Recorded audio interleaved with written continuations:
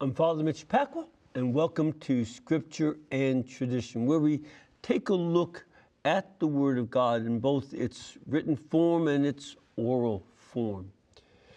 And today, we will continue through my book, Wheat and Tares, looking at the trial of Jesus, especially taking a look at the verdict of the high priest and the Sanhedrin. This will deal with a couple of issues: legal procedural discrepancies that Caiaphas and the others in the Sanhedrin conveniently ignored in order to get a quick conviction. And so that'll be our topic today. Now, of course, if you have any questions or comments related specifically to today's topic, we invite you to be a part of the show. You can do so either by some of these nice people here being part of our studio audience, or you can call us at 1-800-221-9460. If you're in North America, it's 800-221-9460. If you are outside North America, you can still call, but the 800 number won't work, so you can call country code 1, area code 205-271-2980,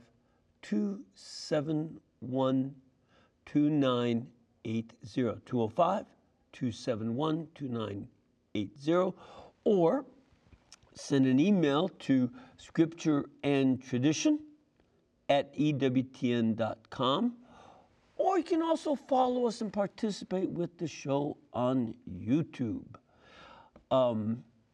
We are, just before we go through today's topic, I just want to mention I have a little cast on. Apparently, so does Cowboy Santa. He's got his ailments. I have mine. Slipped in some snow and broke my leg. It's fractured. It's not real bad, but bad enough to sort of have to keep sitting. So that's what we're doing here today.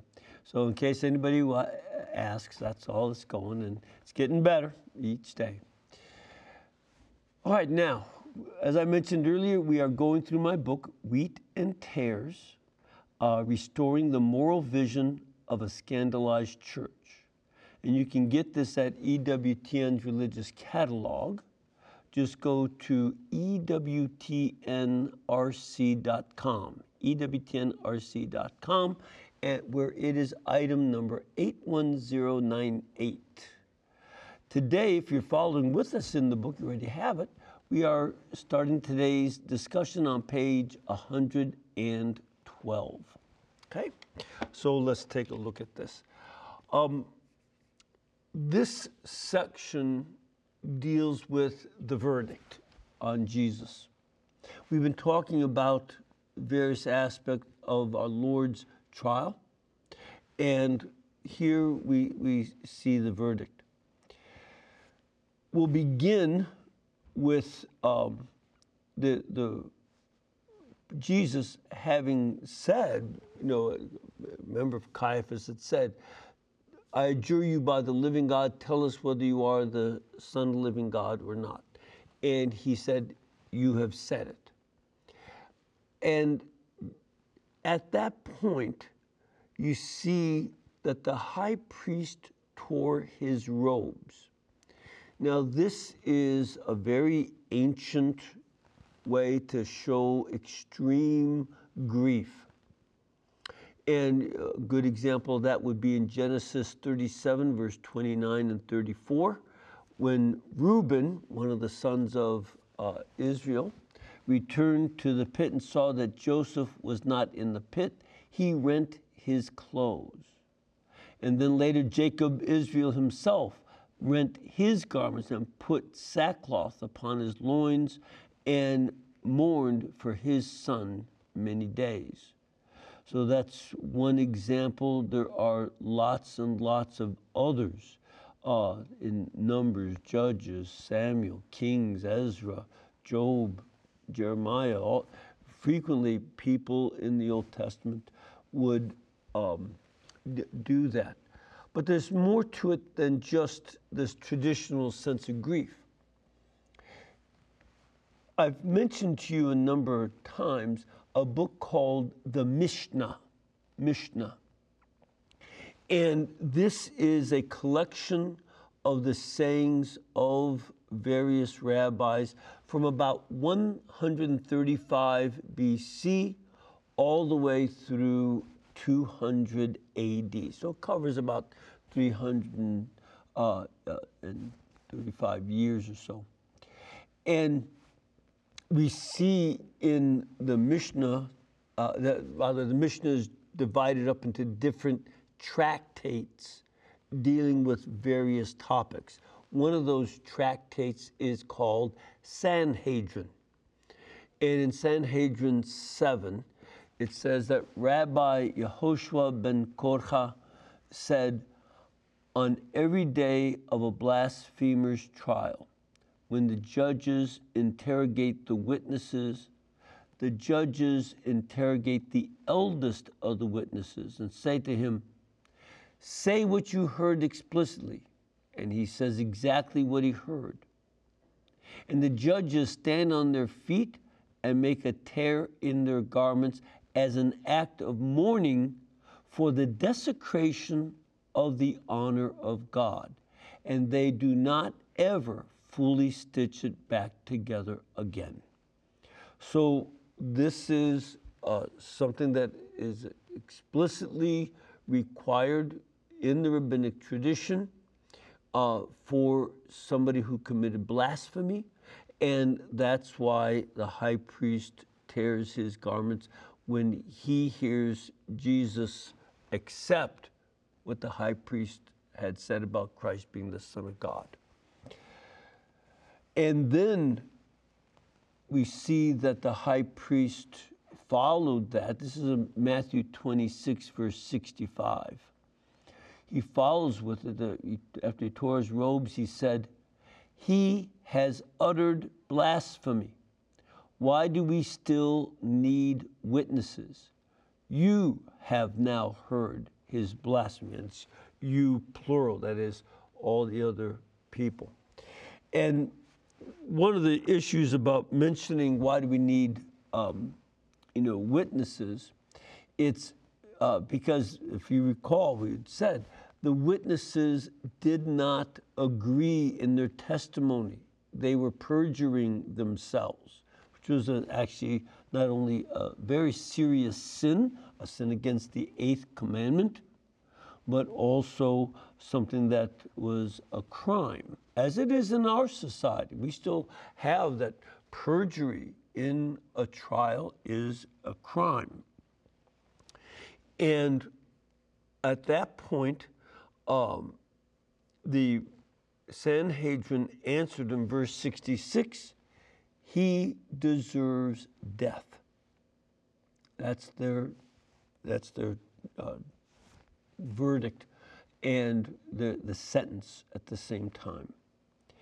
Now, pay attention to that. He deserves death. All right, we'll come back to that in a minute, but just remember that phrase, and we'll continue on from there. Now, there's a certain procedural problem that comes up in the trial, and this is also from the Mishnah, the tractate Sanhedrin, and it's in Sanhedrin 4, verse 1, where it says, in cases of monetary law, all those present at the trial may teach a reason to exempt a litigant or to find him liable. In cases of capital law, all those present at the trial may teach a reason to acquit the accused, but not all present may teach a reason to find him liable. Only the judges can teach a reason to find him liable. And this principle was not followed in our Lord's trial.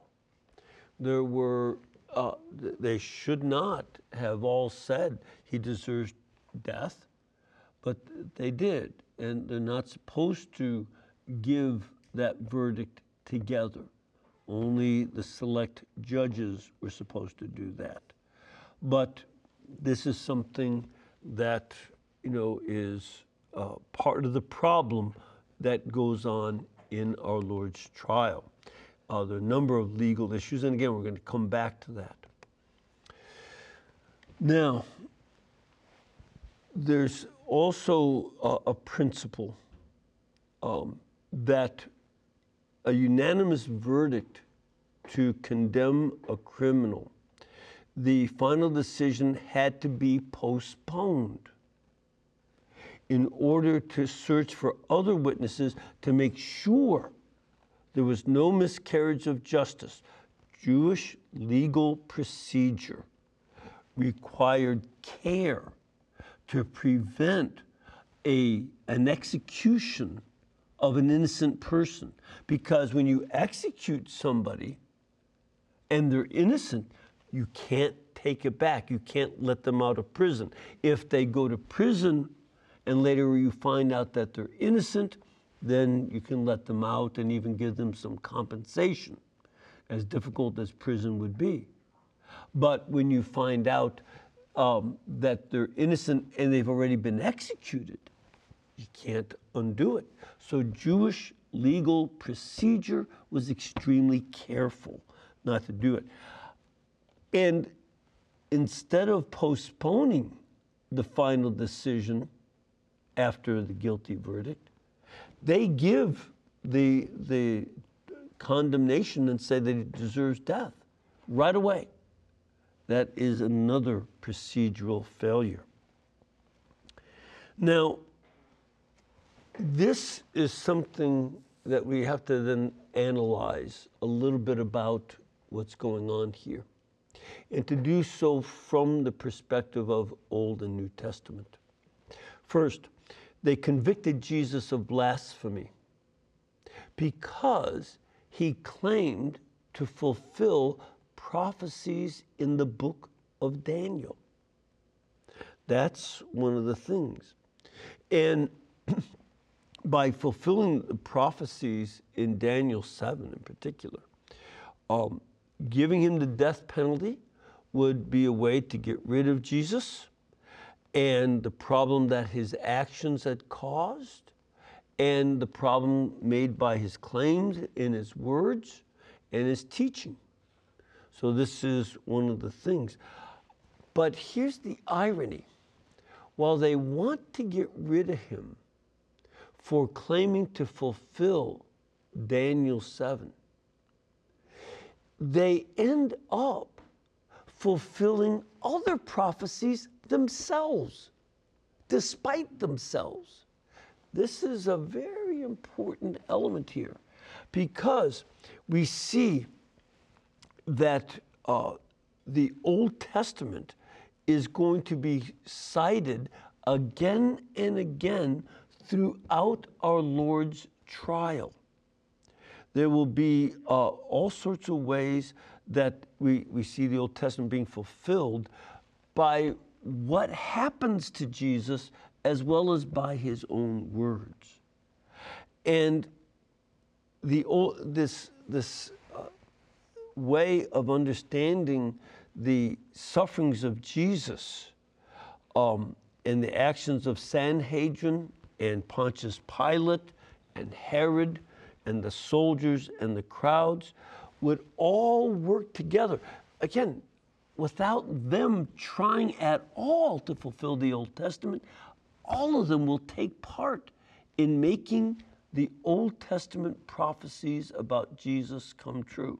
So while they accuse Jesus of blasphemy because he claims to be fulfilling a prophecy, their very actions will help fulfill even more prophecies.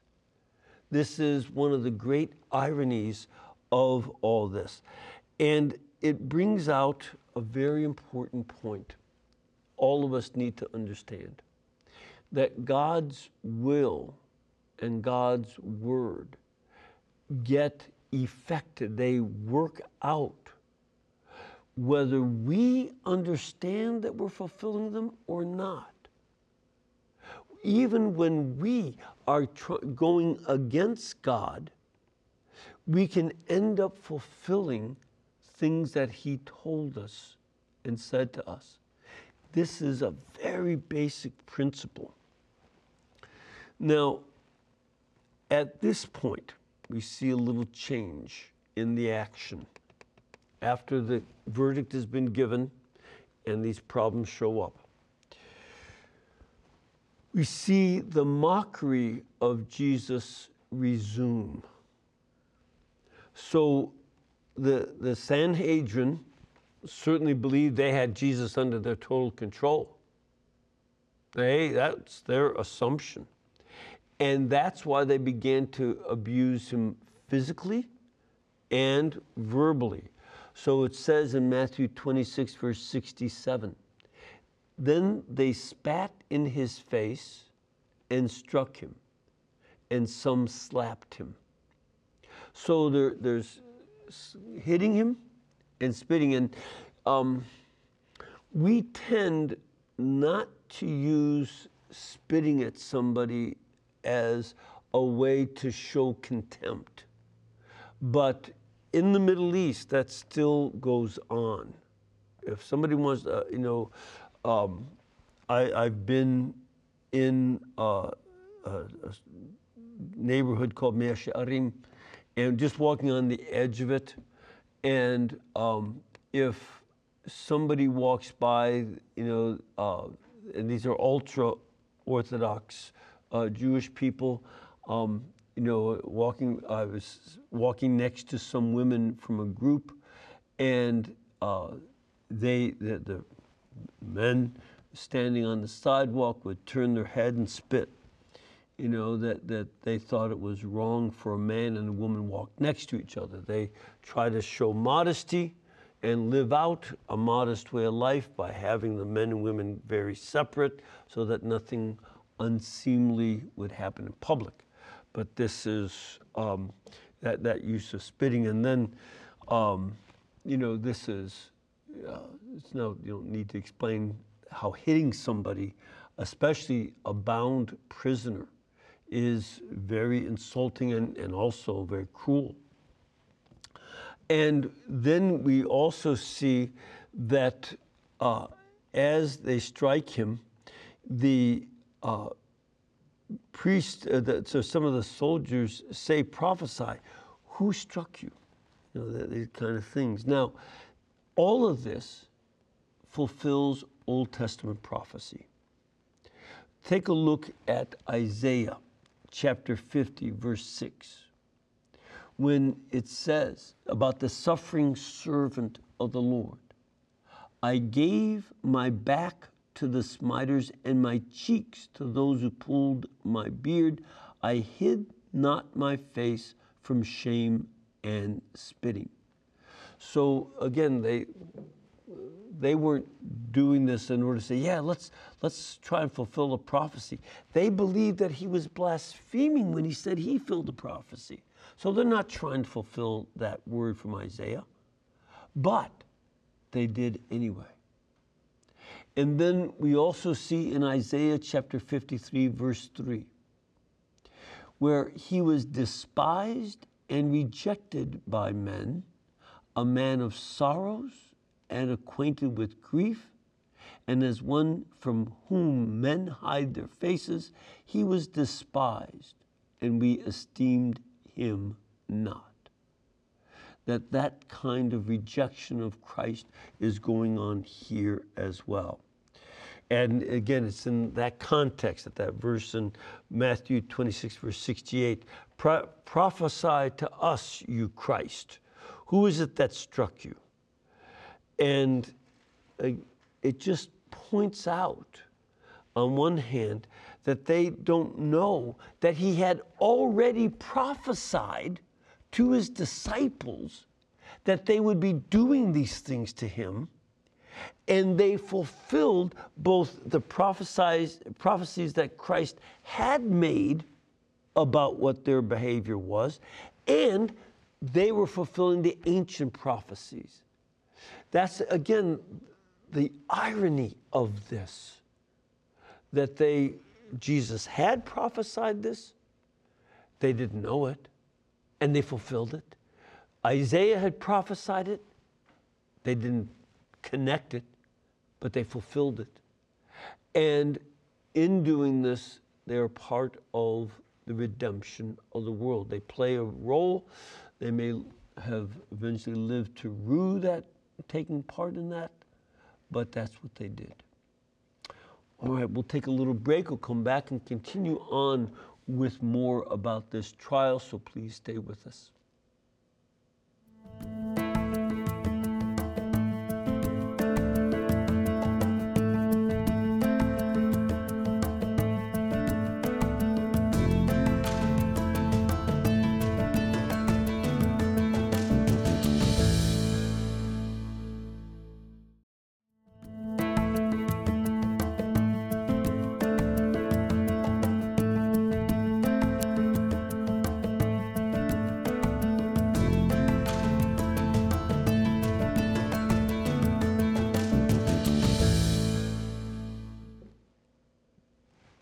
Welcome back. We are taking a look at our Lord's trial by the Sanhedrin. We're finishing that up today.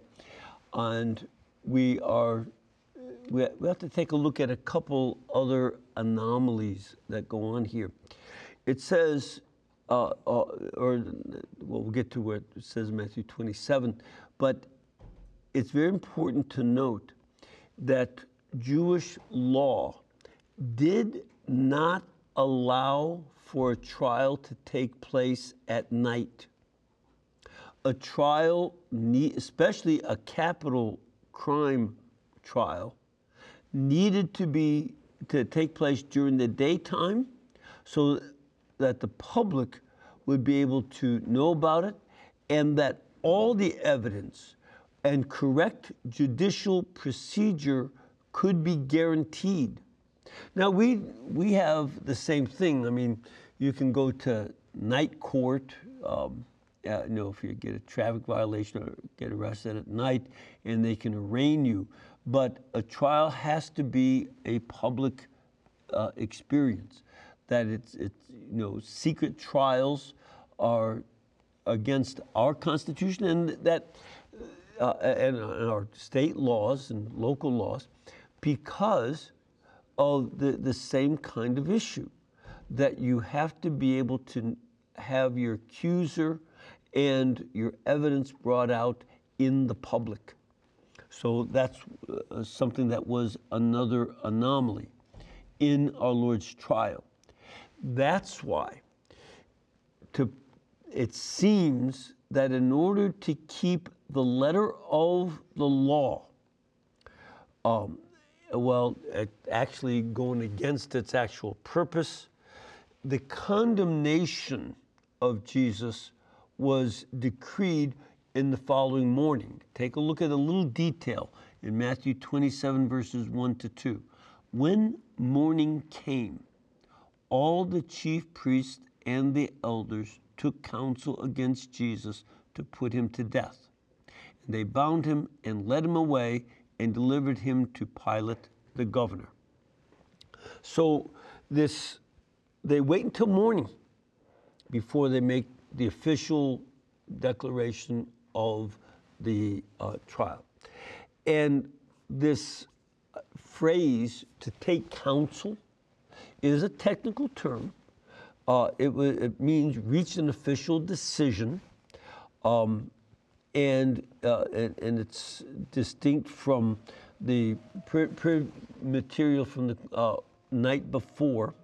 And one of the things is that because the trial had been at night, they were, again, going against Sanhedrin 4:1, where it says, in cases of monetary law, the judges during the daytime, the court judges during the daytime and may conclude deliberations and issue and the ruling even at night. In cases of capital law, the court judges during the daytime and concludes the deliberations and issues the ruling only in the daytime. So if it was a money case, that'd be one thing. But if it's monetary, that's okay if it's money. But if it's a capital case, it must be in the daytime. So that's something that's very important for them. In Sanhedrin, Mishnah Tractate Sanhedrin 4. So technically, Jesus was condemned to death in the morning, even though all the procedures had taken place at night, and this was a major problem. Once they decreed that death penalty, they led Jesus to Pilate. And in doing this, they also fulfilled Jesus' earlier prophecy from the third time he predicted the Passion. Matthew 20, take a look there, verses 18 to 19. When Jesus said to the apostles, "Behold, we are going up to Jerusalem, and the Son of Man will be delivered to the chief priests and scribes, and they will condemn him to death and deliver him to the Gentiles to be mocked and scourged and crucified, and he will be raised on the third day." So even the detail that while he will be condemned by the chief priests and scribes, they will condemn him to death. They will also hand him over to the Gentiles, that is, to Pontius Pilate. And this is meant to show that Christ was fulfilling a prophecy that he had made, and he had the ability to prophesy. He is not a false prophet. He is a prophet that speaks the truth.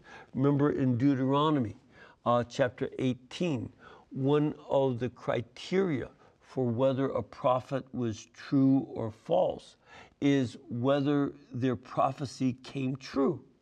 If it came true, then it was a true prophet. That's one of the other elements being brought out here. And we also see that the Sanhedrin and the high priests are contradicting themselves. They had earlier made a decision not to arrest Jesus during the Passover, but they seized the opportunity and arrested him just the morning before the Passover began, according to the Pharisee and Sadducee calendar. Remember, we talked about that with the Last Supper a long time ago. You might have forgotten that the Essenes started Passover every year on a Wednesday. But the Pharisees and the Sadducees used a lunar calendar, so their date varied. The Essenes always had it on, they had a solar calendar, so it'd always be on the same day of the week. It was always on a Wednesday, no matter what. So that's one of the things that was going on. And they go ahead and arrest Jesus right before their Passover begins. This means that Jesus, our Lord, is going to show himself to be far more in charge of these events than are they. In all of this, the way that he's fulfilling Old Testament prophecy, which as the Word of God ultimately comes from Jesus. He is the Word made flesh. Well, all the other words of the Old Testament ultimately come from him. And so he's fulfilling his own word. And he also made prophecies during the public ministry, and they're coming true. And this is a way to show that in his divinity, as well, of course, in living out in his humanity, he is in charge of what's going on. He looks weak. He looks vulnerable. But in fact, he is still the Lord of the situation. And this often is very difficult for us to understand when life is difficult. When we find life to be very hard and it seems out of control. it's hard to recognize that God still can have the world and our situation under his control. So this is something that as we look at our Lord going through his trial and the rest of his passion, we can see that what looks like apparent failure, in fact, is not. He remains in control. Okay. So we'll stop there.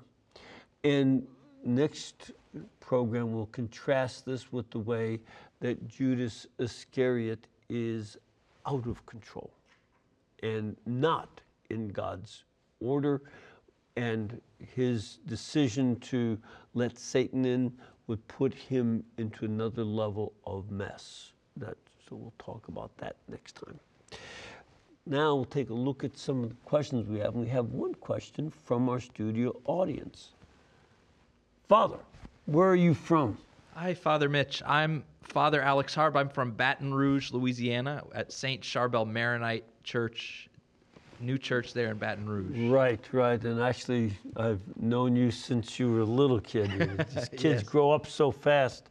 But at any rate, good to have you here, and please give your family my greetings. What do you have as a question? So I had a question about the ritual purity laws of the high priest. It seemed like the high priest wasn't allowed to rip or tear his garment, and yet this document in the Mishnah, you were saying that he was allowed, that they were required to do it at certain points. So I wanted to see how you reconcile what's the difference? those. What's the difference? You're referring to the passage about the priest's ritual purity in Leviticus? Yes, Leviticus 21, verse 10. You had mentioned that. And here's something. It said in verse 10, the verse that you're talking about, the priest who is chief among his brethren, so the chief priest, upon whose head the anointing oil is poured, and who has been consecrated to wear the garments, shall not let the hair of his head hang loose, nor rend his clothes. And the sentence continues in the next verse. He shall not go into any dead body, nor defile himself, even for his father or his mother. Neither shall he go out of the sanctuary, nor profane the sanctuary of his God, for the consecration of the anointing of his God is upon him. I am the Lord. This is something that refers to the funeral rites. When somebody died, the mourners tear their clothes. They'll make a tear in their clothes. And in fact, in today's practice, it's fairly common that Jewish mourners will have a piece of cloth that they tear and then they pin onto their own clothes, their regular clothes, their suit or dress or whatever they're wearing. And that will be the sign of mourning.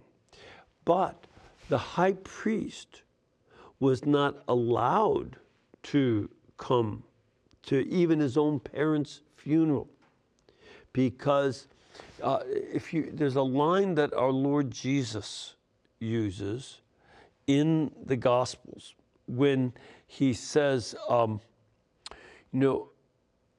God is not the God of the dead, but the God of the living. And he proves it from the Lord saying, I'm the Lord, the God of Isaac, of Abraham, Isaac, and Jacob. So the idea in Israelite religion is that death may not be included within worship. So, for instance, they would never have a funeral inside the temple. That would be, you can't bring a dead body into the temple. That would be absolutely forbidden. And the priest can't go because it would defile him. and basically could remove him from being a priest. So he has to say his goodbyes. And in fact, if he even touches a corpse, he would be unclean. He could go to the mikvah and have a ritual bath, but even to touch a corpse would make him unclean. And certainly he can't go to a funeral.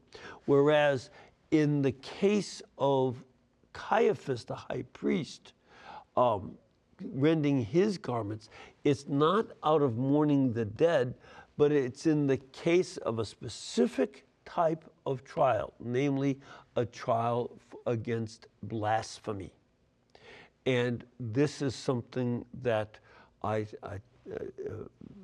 different situation. So he's not going to a funeral. He wouldn't be making himself unclean, but the prohibition against tearing his garments refers to the funeral rites, along with letting his hair down and all this. And sometimes they would gash themselves. That's why Jewish men don't cut the hair right that comes from their temple. They let that grow long, even if the rest of the hair is short, because there's a law against that in the Bible, because that was done by the pagans in mourning, and they would gash themselves and bleed, so to show sorrow. Jews cannot do that kind of thing. They show respect for the dead and pray for them, but this is not something that they can do in funerals. Caiaphas was in another situation, a trial, where he had to do that. All right, we now have Tess in Oregon. Tess, what can we do for you? Well, I'm calling in desperation. I am homebound. About 4 years ago, I started having strokes, and the priest came to my house and visited me, and you could call and you could leave a message for them. He got moved somewhere else. There's 2 big churches here. If you try to call the office, if you want to talk to somebody, so you have to have a computer or some electronic device and cell phones and leave an email or some things. I don't even know what they call them, and gotten to get even anybody back. And it's just, I cannot get anybody. I haven't been to church since probably Christmas last year. I couldn't get anybody to. So why in this electronic, this electronic age, I need to be able to. Right. What part of Oregon are you in? I'm here. I guess we've got 2 new priests, and I don't know. Well, I've gotten nowhere trying to contact them. Yeah, where in Oregon are you? I'm in Coos Bay, North Bend. Okay, all right. I tell you what, I'm very sorry that that's happened to you, and I'm sure they tried to use the electronic media to make it easier to contact people, but not everybody uses it.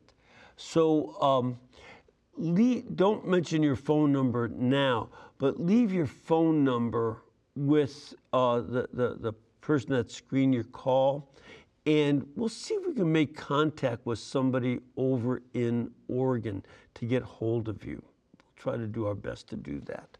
Okay?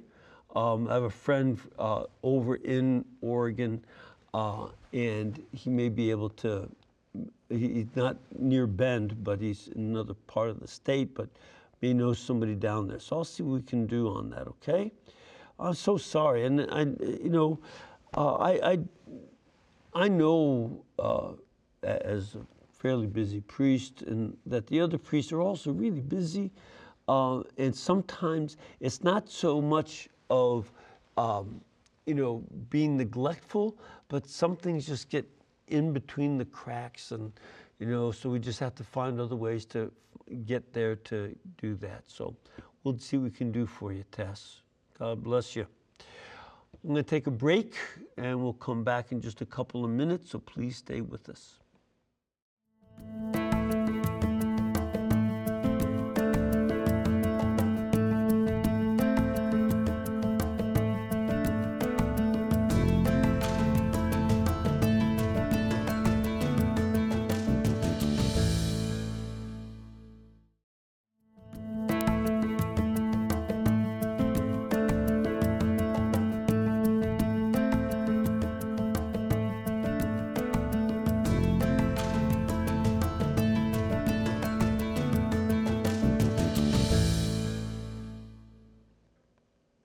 All right, before we go back to our questions and such, first of all, I'd like to make sure that you join me tomorrow night at 8 p.m. Eastern Time for EWTN Live.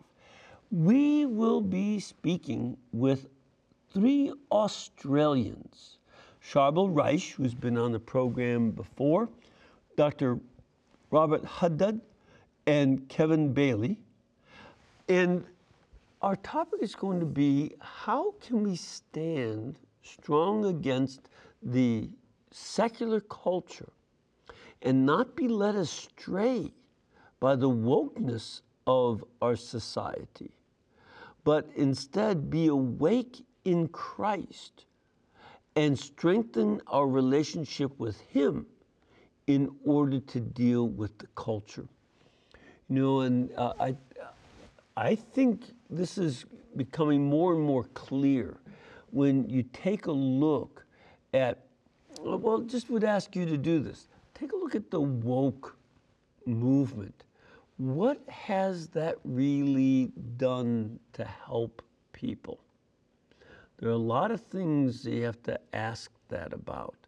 And we'll talk more about that. But be ready for that when we get to tomorrow's show. All right, I'm going to start off with an email from Ron. It says, hello, Father Mitch. With these readings that show Jesus was the fulfillment of the scripture, why do you think the Jewish people still don't recognize Jesus as the Messiah? Since there haven't been any new prophets for over 2,000 years and the temple has never been rebuilt, as Jesus fills both of these. Ron in Cassopolis, Michigan. There are a number of things. First of all, you know, a lot of times Jewish people don't even know much. The rabbis do, but most of the folks don't know much about Isaiah 53. Yep, that prophecy about the suffering Messiah, suffering servant of the Lord. They're not familiar with it, and one of the reasons was in the year 85 AD, that passage was removed from the lectionary at the synagogues, that it was not to be read, lest people hear it and start thinking about the Christians. That's, they call them the menim. So that's one issue. Another issue that I think is very, very important, and not only not knowing some of these prophecies and such, some would say that, well, you still have suffering and pain in the world. We believe that when the Messiah comes, all that will be gone. Okay, that's another objection.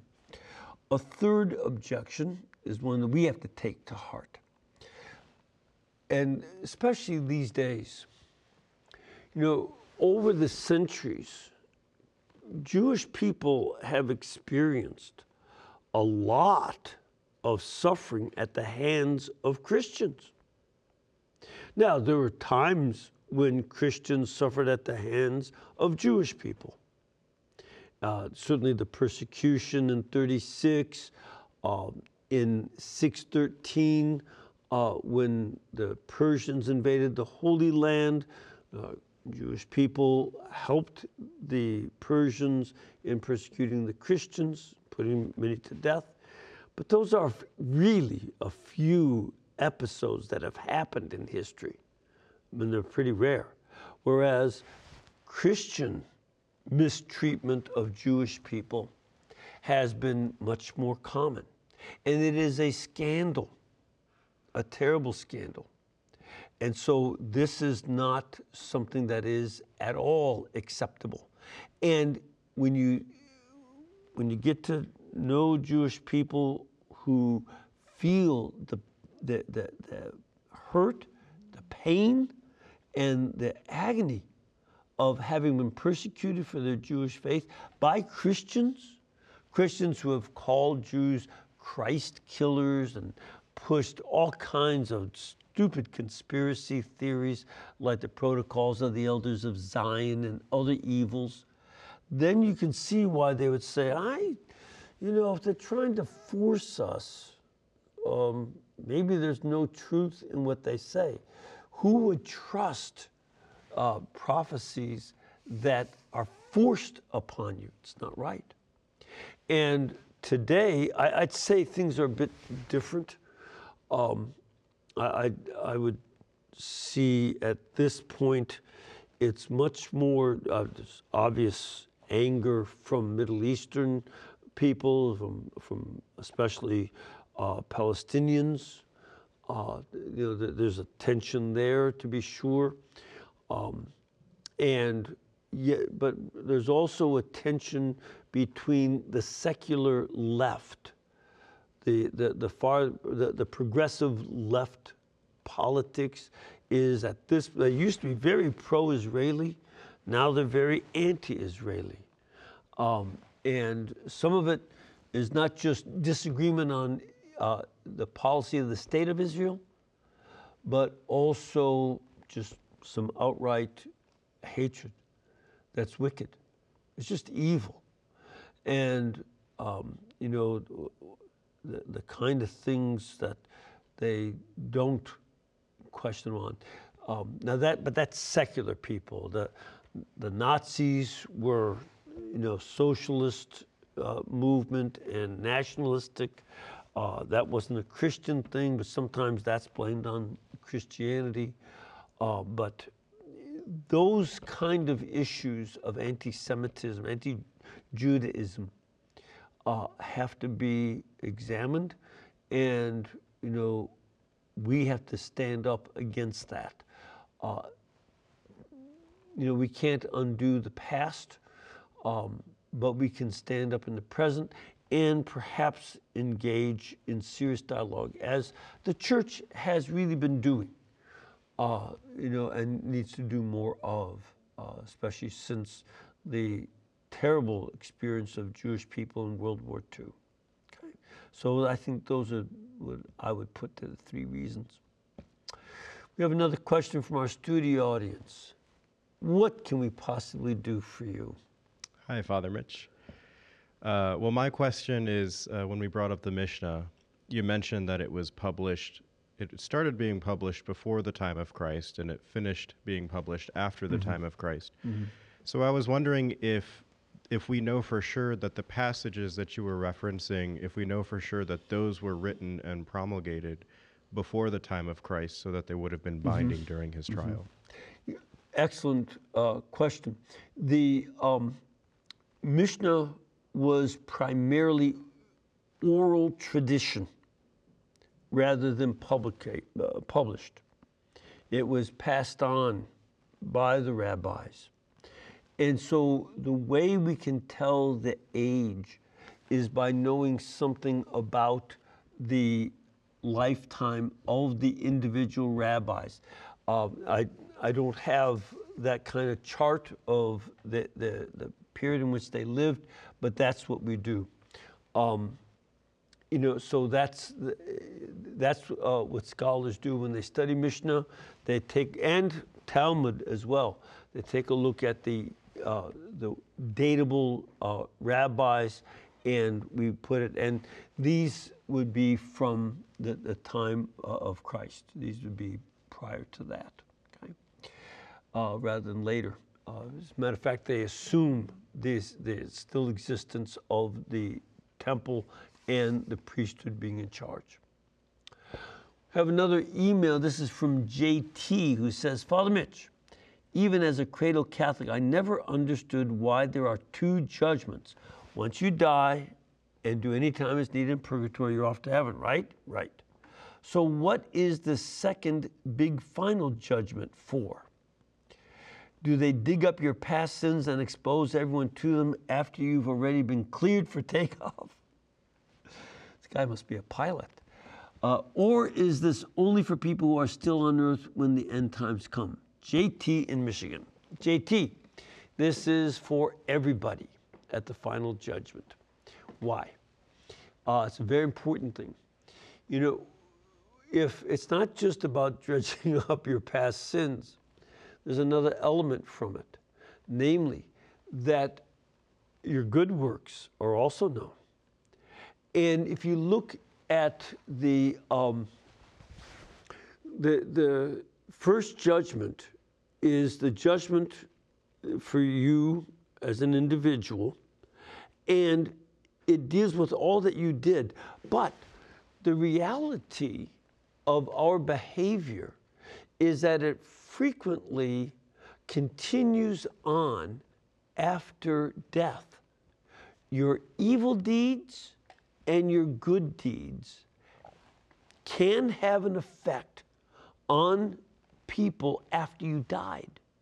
So bringing up what Hitler did, or Stalin, or Mao Zedong, all, that couple 100 million people that those dictators executed in genocides, all of their descendants are dead.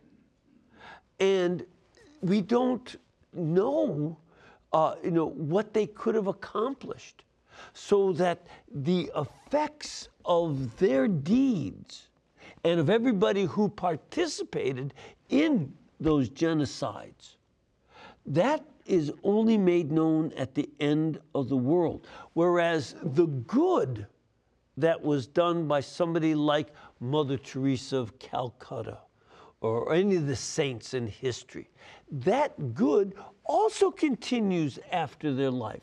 So that, what her sisters continue to do, inspired by Saint Teresa of Calcutta, also will be only known at the end of time.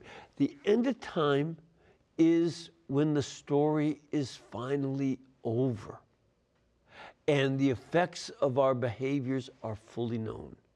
And that's why there's a judgment at the end time, because it'll show you and the rest of the world the final results of the good you did and the evil you did.